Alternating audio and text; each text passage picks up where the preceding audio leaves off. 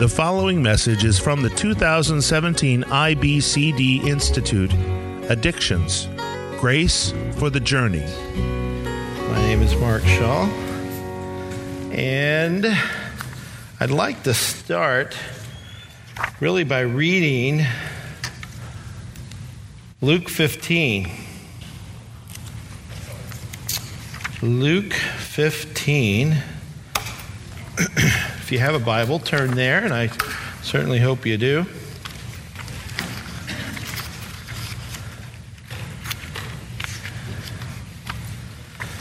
I'm just going to read one verse at first, because we're going to get into this a little bit more.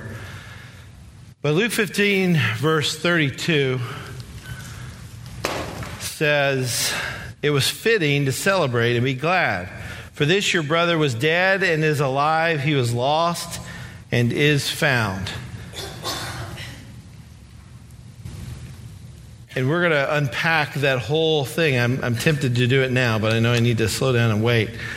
The celebration part of transformation of what we do in biblical counseling is an important part of it. We do a Vision of Hope graduation ceremony, which is fantastic. The girls get up, we introduce them, we give them a purple ring, a ring with a purple jewel in it, and on the inside of the ring there's a word inscribed that kind of characterized their time in the program.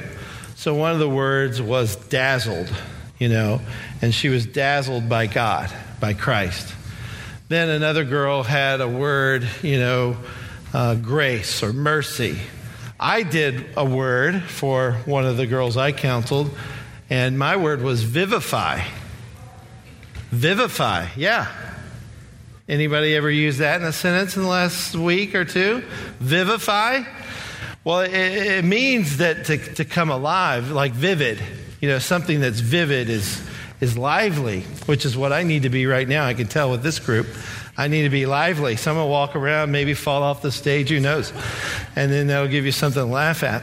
But vivify, this lady does that. She brings in life to places. And so I just thought that was her word. So we have a graduation ceremony. We introduce them.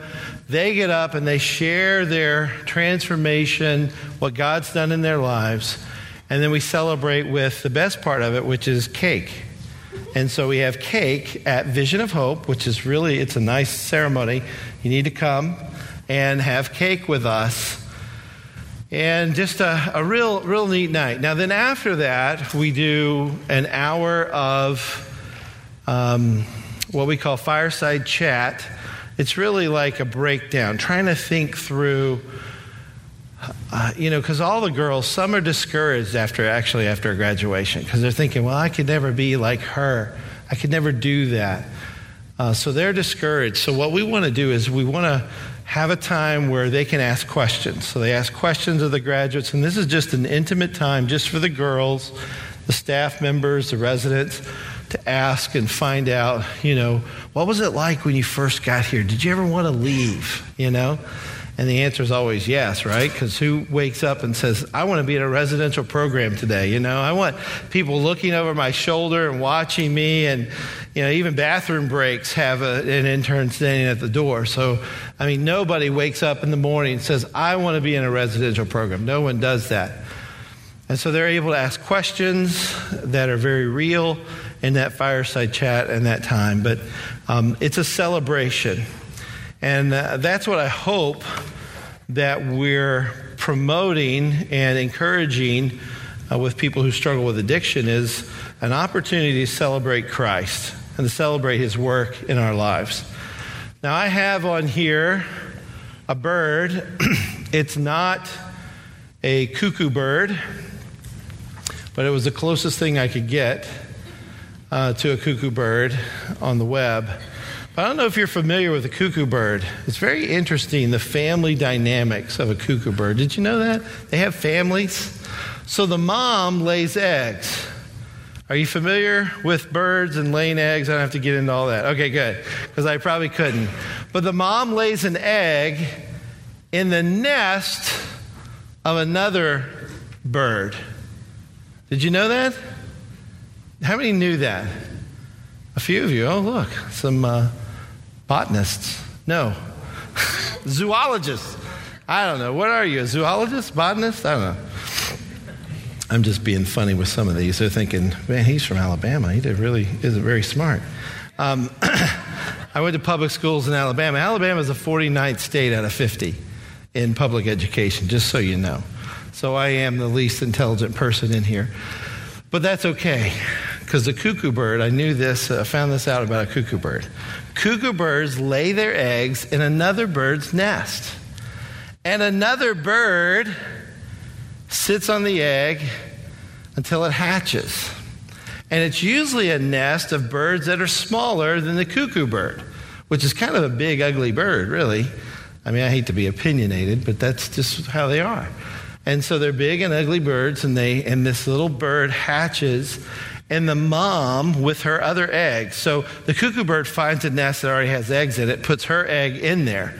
The mother bird, not the cuckoo, but the mother bird of whatever nest it is, she hatches the egg, feeds the cuckoo bird.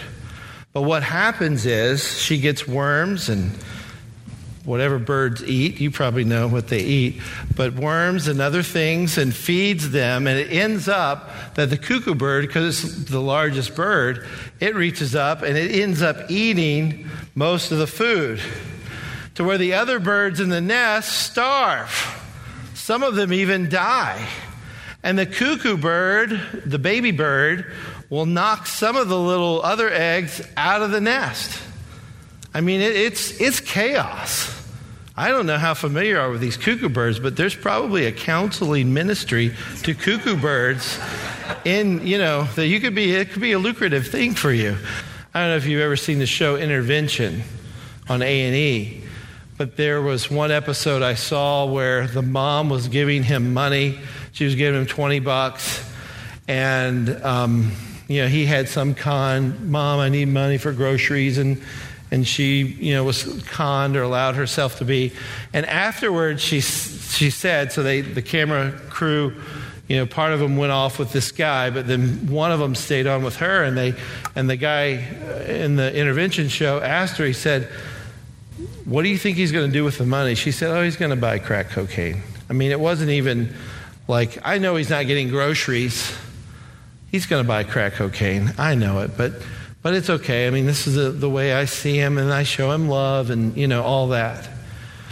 Well, my heart breaks for people in that situation because, they've raised these cute little kids. They grow up, and now they're in love. The kid's in love with the wrong God. They're in love with self and living for self. They're not in love with the one true God.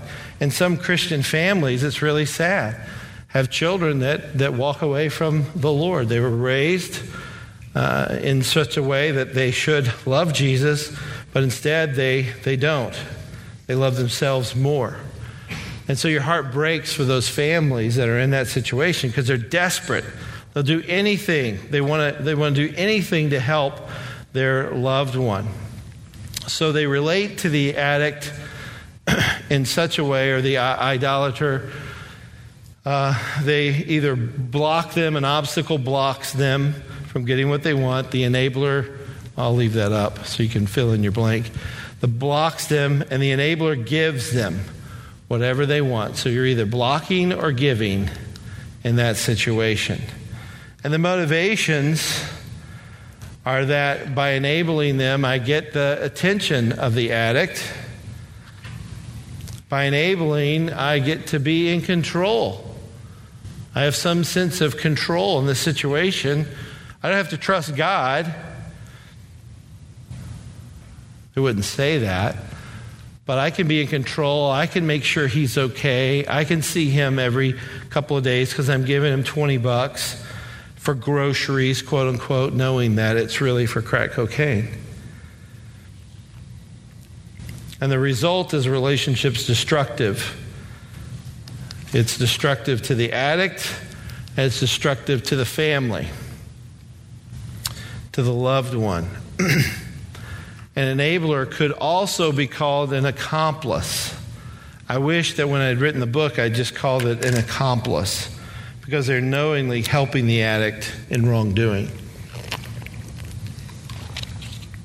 Now, I guess some people don't know that they're hurting. That's why they're coming to you for counsel. You've got to help them to see that their choices are hurting the situation and hurting them, hurting the addict. You've got to help them to see that. But they don't want to see it. They don't want to believe it. And how do you make somebody see something they don't want to believe? You just continue to present the truth to them. But in some ways, they're being an accomplice. They're partners in the crime against God.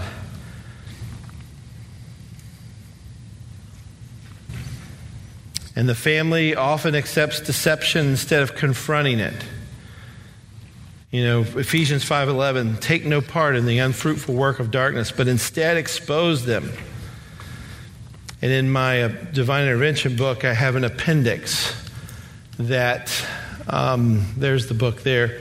Appendix A lists ways that family and friends enable the addict. So it's got a list for people to go through. It's very convicting. That's why my wife, the truth teller, helped me write that. She knows she's a truth teller. She's saying, he's the truth teller. I'm the grace giver. But we want them to see how they're enabling. But all of this is convicting. I know. I mean, my books are convicting. I have people throw them away all the time. Write me the email. You're too hard. You're a self-loather. You're a this or that. And, I know they're convicting. I know that. The language is convicting. But all of that's meant to bring them to a place of repentance and right standing with the Lord. But people don't want the Lord today. They want their own reality. I saw a movie called Interstellar. Has anybody seen that movie? Interstellar? There's one back there.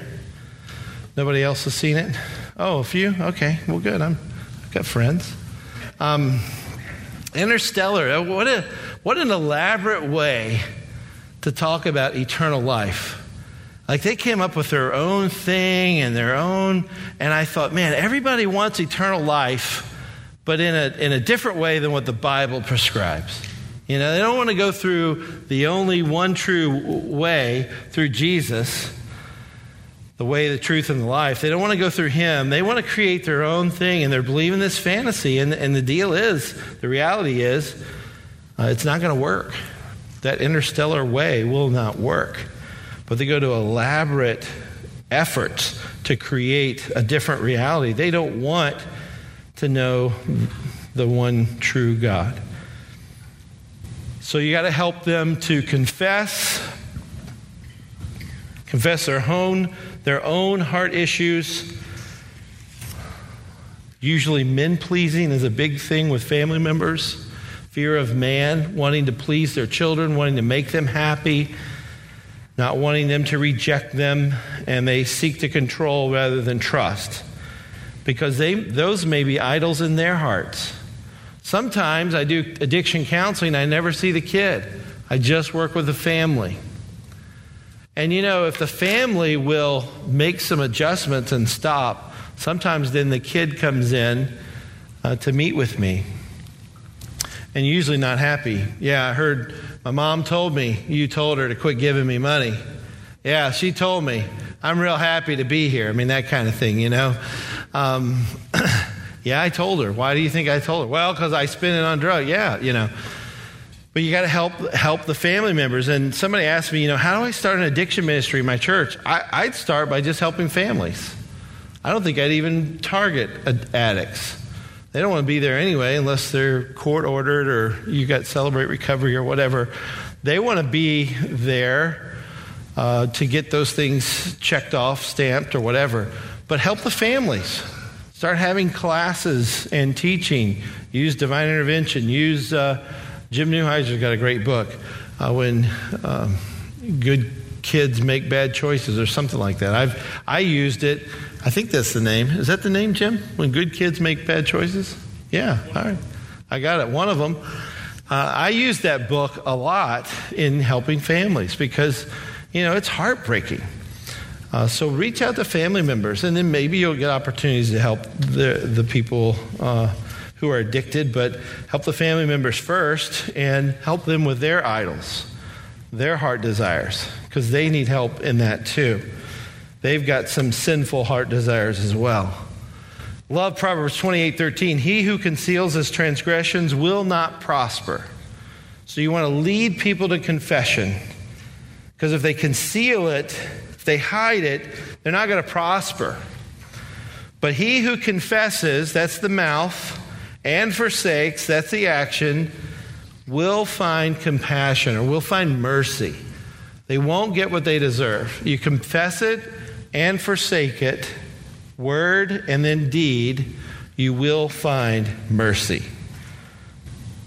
Love that verse, Proverbs 28:13.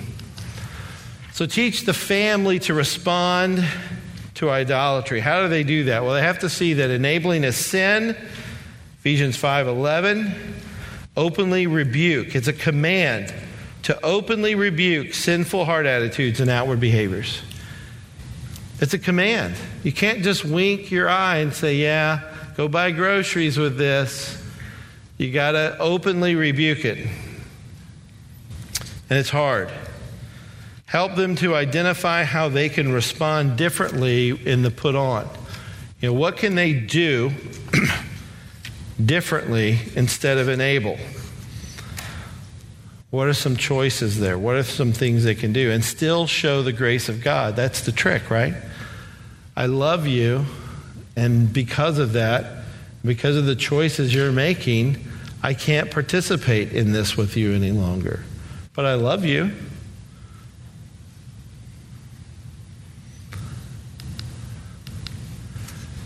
And enabling is sin.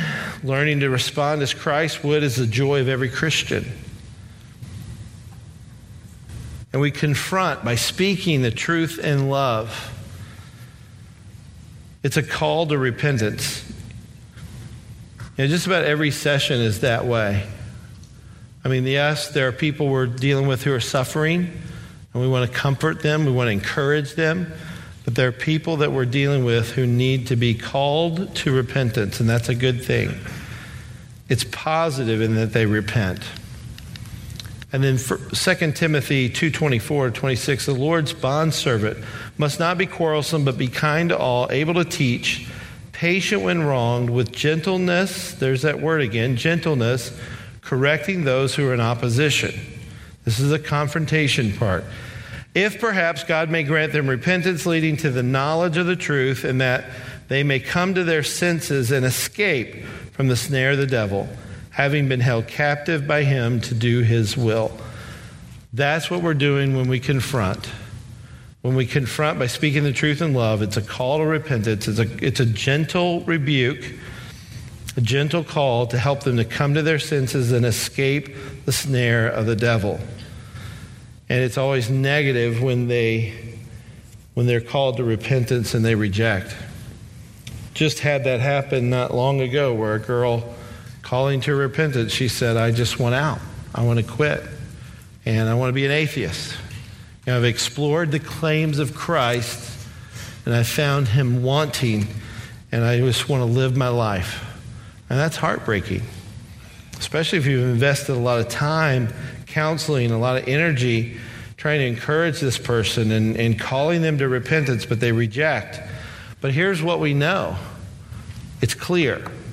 It's clear where she stands. She's not a believer.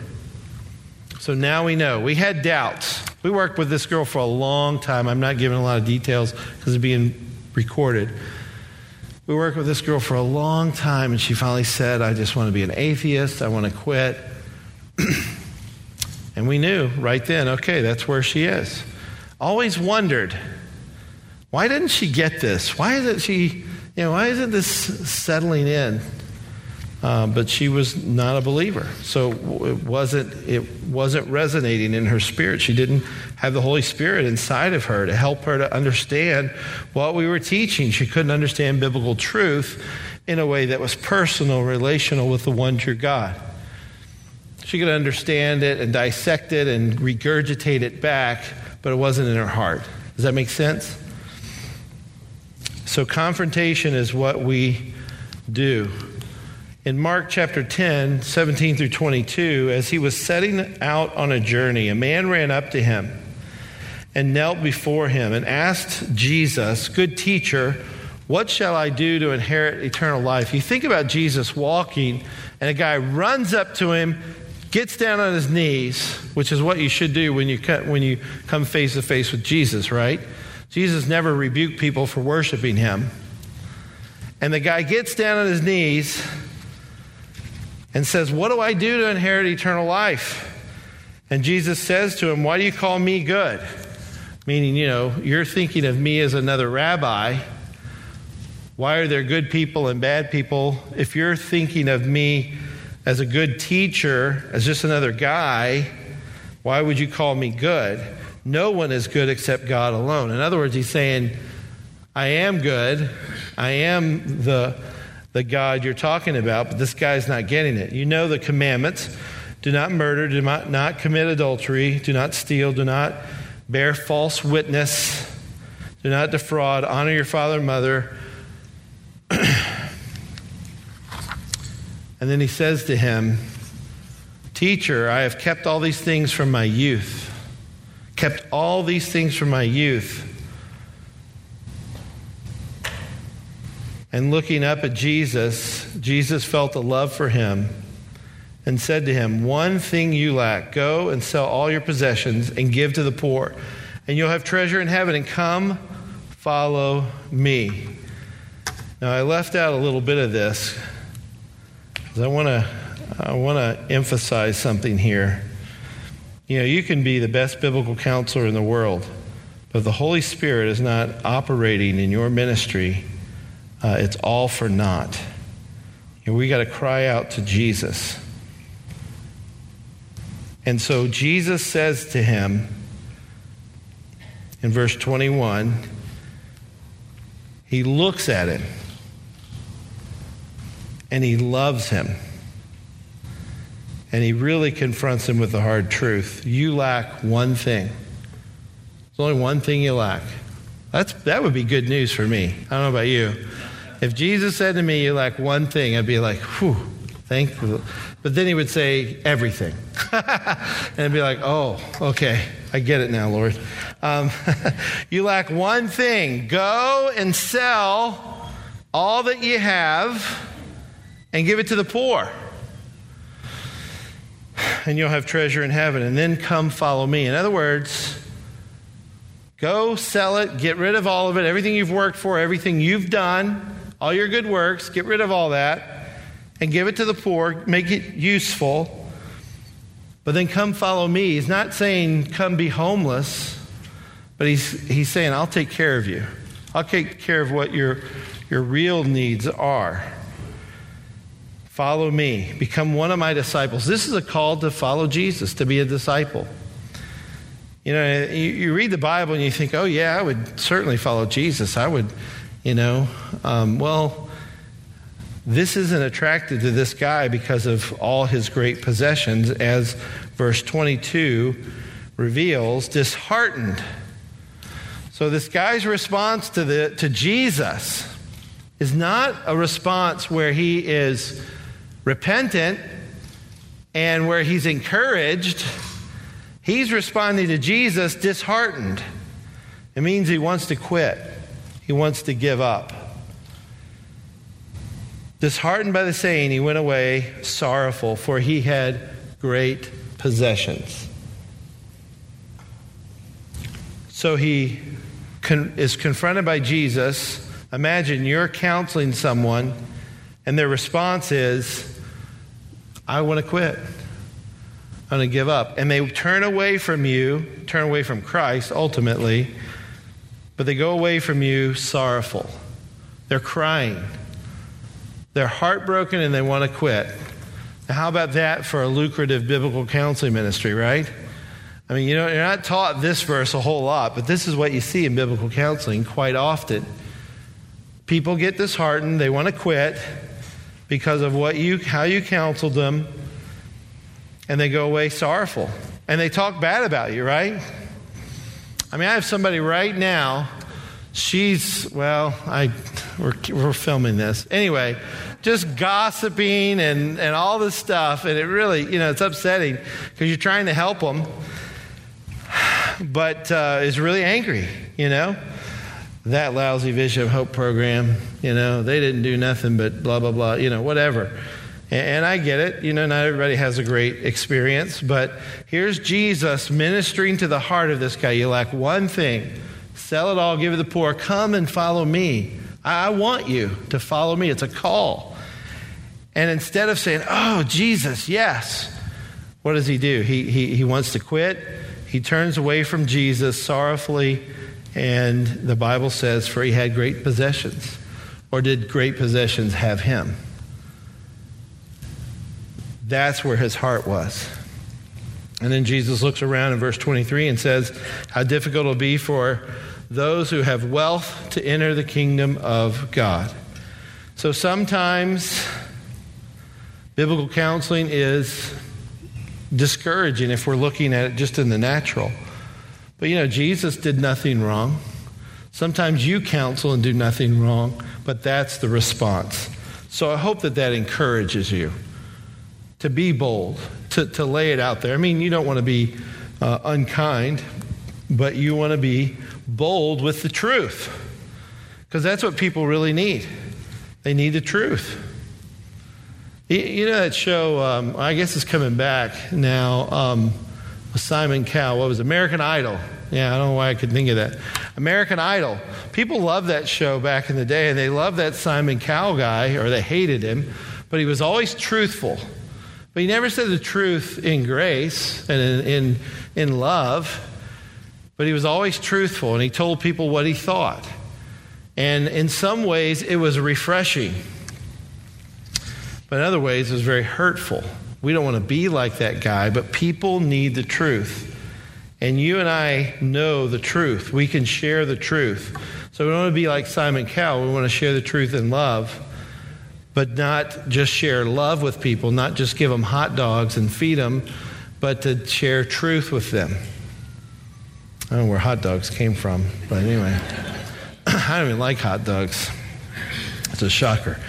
Either response is a work of God and the responsibility of the addict. You're either one, a positive response or a negative response. It's a work of God. It's a responsibility of the addict. You're simply a messenger. So I don't get caught up in results. We have a graduation rate at Vision of Hope. It's 30% of the girls that come there graduate. Usually graduation, it takes about 18 months. And it's a celebration when they do, but there's 70% of our girls that don't graduate. But that's not why we do it, and I am not responsible for that. We do our best, we try, but ultimately it's between them and the Lord, and we're doing our best. Sometimes we do fail, for sure, but, I just have to be settled in that. I'm doing my best. And am I learning things today that 10 years ago I didn't know? Absolutely. Absolutely. But what's great is God is patient with me, and he's using me, and he even used a donkey, right? He spoke through a donkey so he can speak through me. I'm not much different than a donkey in a lot of ways. All right. Number 3, I want you to see the impact of how one choice can impact thousands, yea, millions. Let's play Trivial Pursuit for a minute. Who was involved in the first recorded episode of drunkenness in the Bible? Who knows? Noah. Very good. Yeah. Saw some hands and heard some Noahs. Good. Noah. Genesis 9:20 through 22. Noah began to be a man of the soil, and he planted a vineyard. He drank of the wine, became drunk, lay uncovered in his tent, and Ham, the father of Canaan, saw the nakedness of his father and told his 2 brothers outside. Rather than covering up his father's shame, he made it even more shameful. And then the curse was on Canaan, and we don't know specifically what went on here, but a couple of lessons here. One is alcohol almost always has other attending sins. alcohol and drugs. There's almost always sex involved. Not always, but a lot of times it's that way. And shameful types of things. And that's what happened here after an episode of drunkenness for Noah. Not only was he impacted, but his family was impacted, right? It ended up bringing a curse upon Canaan. And then it involved all three sons.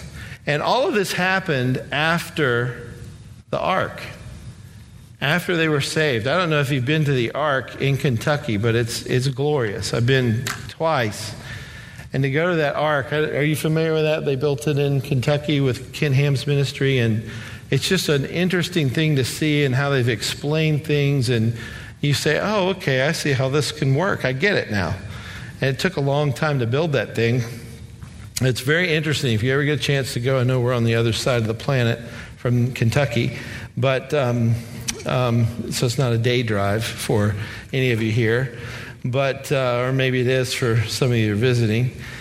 But I would encourage you to go. But this is after they've been saved by the ark. So think about that. Noah begins to be a man of the soil after he's already been rescued and his family's rescued from all of the wickedness, the great wickedness that was in the world.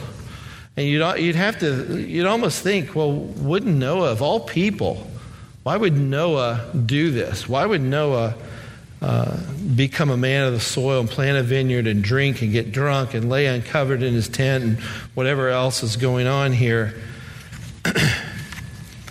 So it was after his rescue. And then the second question in Trivial Pursuit, who was involved in the second recorded episode of drunkenness in the Bible? Who was that? Lot. And we have it here in Genesis 19.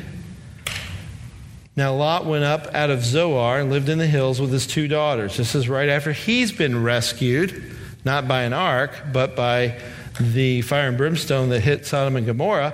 For he was afraid to live in Zoar, so he lived in a cave with his two daughters. He didn't go to the place God wanted him to go, by the way. He went kind of to a little place, a small place. He went to his place. God told him to go all the way, and he didn't go all the way there. He went to this little cave. That's just an interesting side note.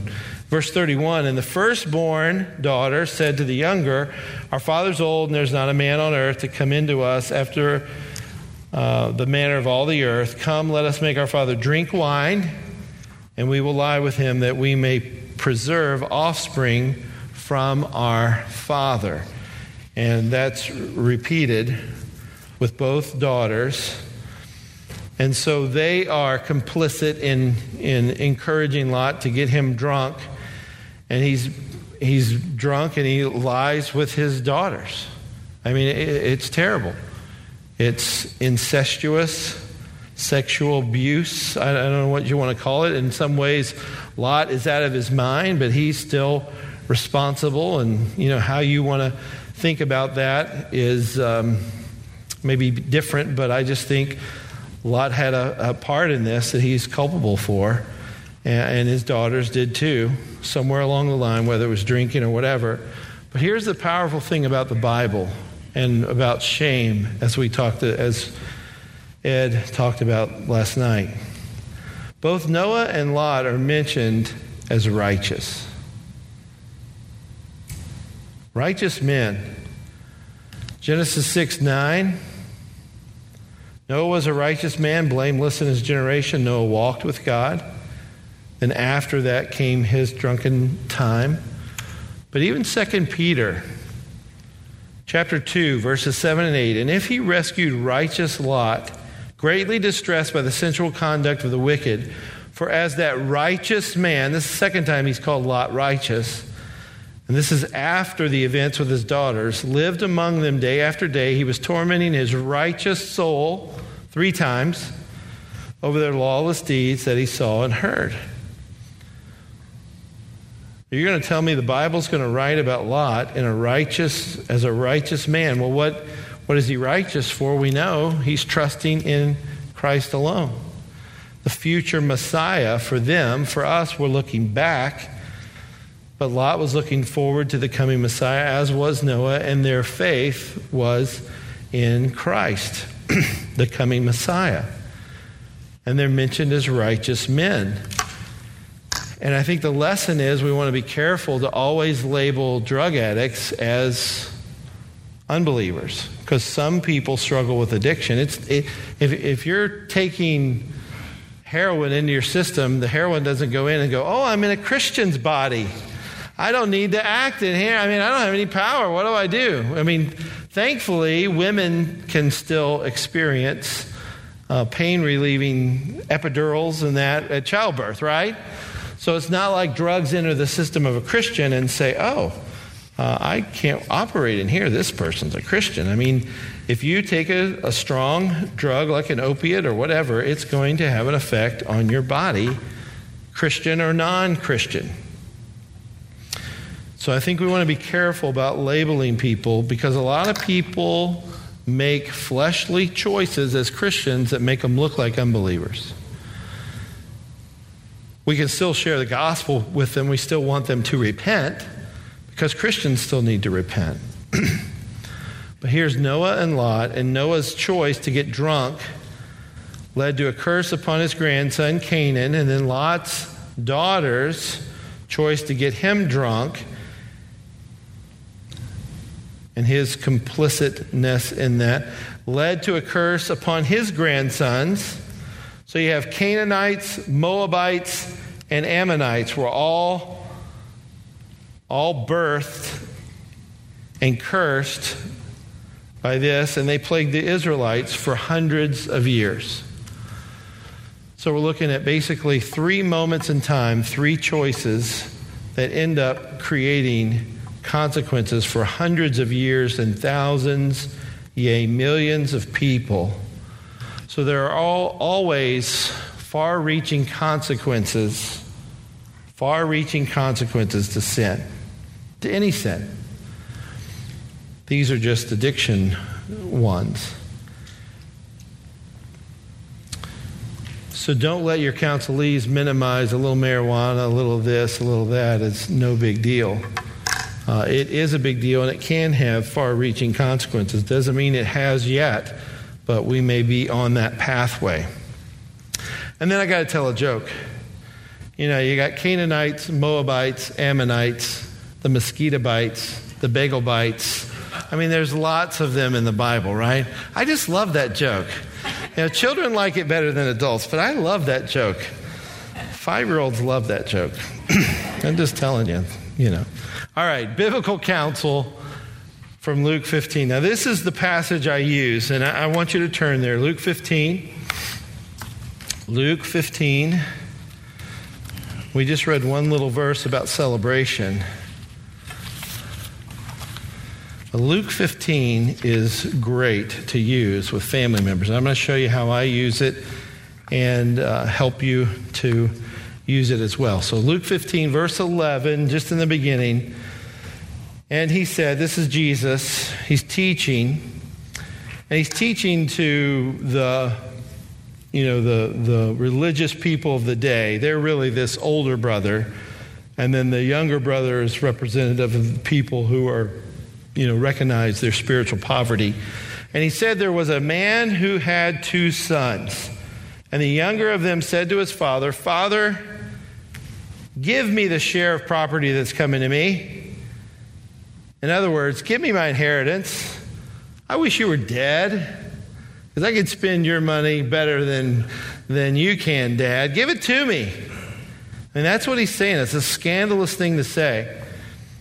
But then the father's reaction here is scandalous too. And he divided his property between them. So he went ahead and did it.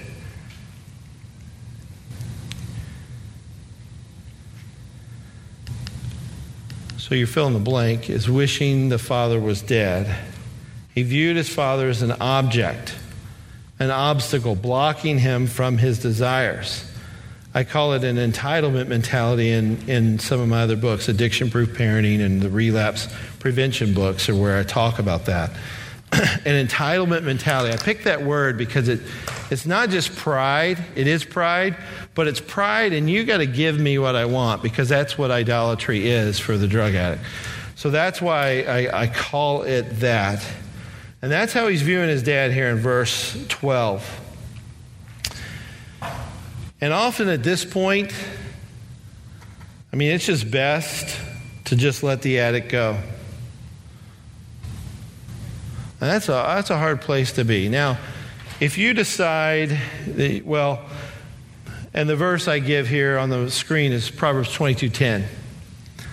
Drive out the scoffer and contention will go out. Even strife and honor will cease. Strife and dishonor will cease. Dishonor. Because this person is acting even worse than a drug addict. They're a scoffer. They don't want to follow your rules. They don't do what you say. And so the father says, okay, if this is how you really feel, you wish I were dead, here's your money, go.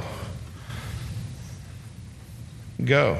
And then the Bible continues in Luke 15, verse 13. Not many days later, the younger son, it didn't take long, did it? Not many days later, the younger son gathered all he had, took a journey. Where'd he go? Right next door? Into a far country. He got as far away as he could. And there he squandered his property in reckless living. He spent his entire inheritance on temporal, luxurious pleasures. He bought the biggest TV screen you can buy. I don't even know how many inches that is anymore. Was it 72, 80? I don't know. I want one. Ooh, did I just confess that on national TV? But that's what he wanted. Temporary, luxurious pleasures. Who knows what he spent it on? I call that the consumer mentality. It's tied into the entitlement mentality, because not only do I want and think that what you have belongs to me, give me my inheritance, but now I'm going to spend it the way I want. I'm going to consume it, meaning I'm going to use it all up. It's going to be all gone because it's mine. And it should be mine anyway. I'm such a good person. That's the mentality behind this. And so then verse 14, and when he had spent everything, so now he's broke, he spends it all. A severe famine arose in that country, and he began to be in need. So not only is he broke, but guess what? Other people around him that he used to mooch off of, that he used to beg, that he used to get to enable him, now they're poor. They're out of money. They're out of at least excess money. They don't have a lot of extra capital to give him. And so this famine arose in the land, meaning no one had any extra to give, even to a beggar. And right here, I often think about what I call victim mentality. The mindset of, I've gotten all this money, I've spent it all on what I wanted to spend, and it's not working for me like it should. And oftentimes, this is where people develop a victim mentality of, well, this has got to be somebody else's fault. I'm doing what I think is right and what I think works best. And so they get to where they think about it. And if you think about a victim, there are true victims. But when you think like a victim, and that's what you have to confront in drug addiction counseling, you can't let them think like a victim that, out came this golden calf kind of thing where they use passive words. We fell out of love, and they think like victims. You can't allow them to do that. You've got to hold them responsible for their part of it. You've got to put that on their shoulders. They need that. And if they think like a victim, here's the thing. If I think that it's your fault or my parents' fault or my wife's fault or my kid's fault, and that I need the drugs for myself, then, after all, I'm a victim, really, what they're thinking is, really, you're the problem. You need Jesus. I don't need Jesus. This is why the victim mentality to me is so important to confront in counseling. You got to listen for that, because people love to blame everything, everybody else but themselves. And in Genesis 3, what's key to remember there, Adam blames God and his wife, right? This woman that you gave to be with me, this was your idea, she gave me fruit of the tree. But then he says 3 key words. This is what you want to hear in counseling. But then he said, and I ate. You got to get people to say the and I ate.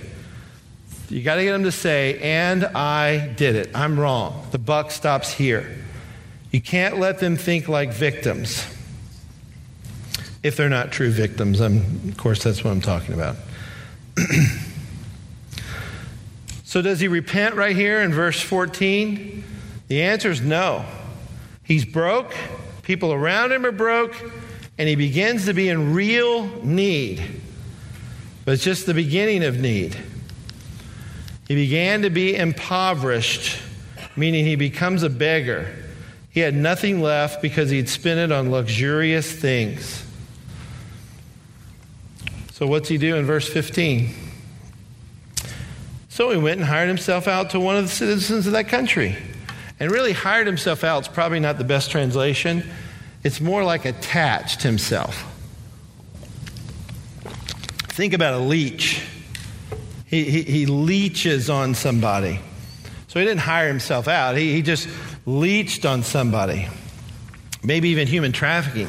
Maybe even became somebody's property for them to use, to work to death, to use for sexual exploits. It's like human trafficking problem today. So he goes, he attaches himself to a citizen of that country who does what? The Bible says he sent him into the fields to feed pigs. Now, I don't have to tell you in this room what Jews thought about pigs, right? What did Jews think about pigs? Unclean, nasty, dirty animals. You think this guy, I think this guy's trying to get rid of him. He's attaching himself, he's leeching on him, and he's like, man, why don't you go out and feed the pigs? He's trying to get rid of him, I think. But that's me reading into it. And he was longing to be fed with the pods that the pigs ate, and the human body cannot digest. He's longing. This isn't just some little desire. He's longing. And this is looking good to him. And then look at the next phrase at the end of verse 16. And no one gave him anything. That's where I'll have, when I'm doing this in counseling, teaching this, and I use this a lot, but I'll have the family read that over and over. And no one gave him anything. And no one gave him anything. And no one gave him anything. I'll have them read it 10 times. So they finally say, okay, I get it. I don't need to keep giving him. I don't need to be an enabler. That's why I have them read it. No one gave him anything. And this is a parable. This isn't thus saith the Lord. If some families still want to disciple and work with a drug addict, I'm okay with that as long as they're doing it in faith. Not in fear, but in faith. But if they want to drive the scoffer out, cast the scoffer out, and they do that in faith, I'm okay with that. Don't do it in fear, but do it in faith. Because at the end of the day, they're going to feel guilty either way they go. I drove him out and he died. I should have just helped him a little more. That's how the family feels. Or I kept working with him, and he ended up dying anyway. I wish I'd cast him out. So they feel guilty either way. You got to help them to understand the gospel and the forgiveness of God. And it's very hard. It's heartbreaking. It's heartbreaking stuff that we're involved in, that God's called you to do. You can't run. You know that? You can't run. God's called you all to do this, all of y'all. That's what we say, all of y'all. All right, so then next part of this, he attaches himself. I really think implied there he's a victim. He's thinking like a victim. And then he began to be in real physical need and hunger. And no one's given him anything. There aren't any enablers. And that's where he starts to begin to look elsewhere. Modeling the Father. Now let's think about the Father for a minute. Ephesians 5:11. Therefore be imitators of God as beloved children. The Father is representative of God in this parable. And the Father let the Son go. He did so lovingly. Notice he was looking for his Son's return in verse 20. And he's letting the Son go. So it doesn't mean he's quitting, he's stopping praying for him, that he's not praying for him. It doesn't mean that. It doesn't mean he's not trusting God or turning to God in prayer and Bible study and trust, but he lets his Son go. And he's looking out to what God might be teaching him. And for us, that's the thing. What is God wanting me to learn here? The only real failure in this situation would be failing to please God. We want the family to have hope, but not false hope that the son will ever repent. He may not. Because only God can save. Only God can change the heart. But the thing is, how can I succeed in this hard situation that God has me in? How must I pray in order to keep my heart from hardening? That's another danger with family members, is their heart hardens. A family member really does repent and really does turn, and then they still don't want to have anything to do with them. That, to me, is a tragedy. That's why we celebrate transformation and graduations at Vision of Hope. Because we want this to be a glorious occasion. So parents may give clothing or groceries and cash and cosign and that kind of thing, but they need not to do that kind of thing. We want them to change the locks if they have to. I mean, they may have to take desperate measures, but not chase after the son or the daughter who's the prodigal and text them every day and just try to chase after them, trying to conjure up to be their Holy Spirit to make them change. That's not the goal. Instead, it's learning to trust. And then the parable ends with this. But when he came to himself, see, no one gave him anything. He gets to a place of loneliness, and he is not able to fix it. When he came to himself, he said, how many of my father's hired servants have more than enough bread? But I'm perishing here with hunger. I will rise and go to my father, and I'll say to him, Father, I've sinned against heaven and before you. He didn't say, I have a disease, or it's your fault, the way you raised me. He wasn't on Prozac. If he'd been on Prozac, he'd still be in the mud with the pigs, right? Because he'd feel better about it. And I know I named Prozac, but whatever antidepressant medication just makes them feel better about the mud and the pigs. Sometimes it doesn't allow them to experience the hard consequences that they need to repent. So he says, Father, I have sinned against heaven and before you. I'm no longer worthy to be called your son. Treat me as one of your hired servants. And he rose, came to his father, and while he was a long way off, his father saw him and felt compassion and ran and embraced him and kissed him. That's God. That's the compassion of God. That's what can be in the family members when you're working with them. And the son said to his father, Father, I've sinned against heaven and before you. I'm no longer worthy to be called your son. But the father said to his servants, bring quickly the best robe, put it on him, and put a ring on his hand and shoes on his feet, restoring him to sonship. You're not keeping him off like a hired worker, but he's a son. And bring the fattened calf and kill it, and let us eat and celebrate. It's forgiveness. For this my son was dead and is alive again. He was lost and is found. They began to celebrate. And finally, the repentant addict. I mean, that's what we want to see. And it can happen. He comes to his senses. He looks down at where he was in a pig pen, starving, but he looks up, remembering his father's love. It's the kindness of God that's meant to lead us to repentance, Romans 2:4. It's God's grace and mercy and love is what we're relying on. That's what I'm relying on in counseling. I need God's grace, His mercy. I need Him to show up, so to speak. And so that's the fruit of repentance, and that I'm looking for are really three things. I'm looking for responsibility, gratitude, and submission. If I'm hearing someone who's taken responsibility and I ate, they're thankful, gratitude, and they're submissive. Look, I'll do whatever you say. My way has not worked out. I want to submit to your leadership. I want you to help me. I want to willingly, submission is always willful. It's not something forced. They're submitting to someone else. Then I know they're repentant. And what family members do is they get excited. A phone call. Oh, he called me today. And they think that's repentance. But it's not. They're just calling to get more money. Or they're just calling because they're desperate.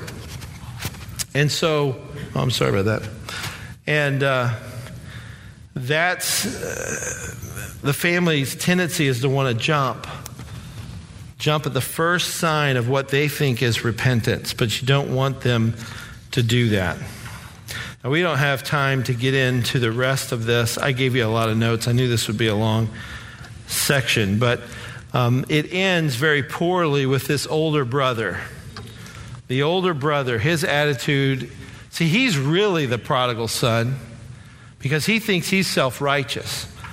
So you've got a lot of family members who are angry and upset because they've been doing everything right. And you didn't even give me a goat to kill to celebrate with my friends. So there's a root of bitterness in him. And so you want to use this in counseling in a way to help them to guard their hearts from bitterness. And working with families can be very rewarding. Especially if they begin to live in a way that they act in faith and not in fear. That their focus is not on this kid to get right, or this sister, or this brother, or this parent, but their focus is on Christ. That's the whole goal, and your job is to help focus them there and keep them there. And I love Romans 15:13. May the God of hope fill you with all joy and peace in believing, so that by the power of the Holy Spirit you may abound in hope.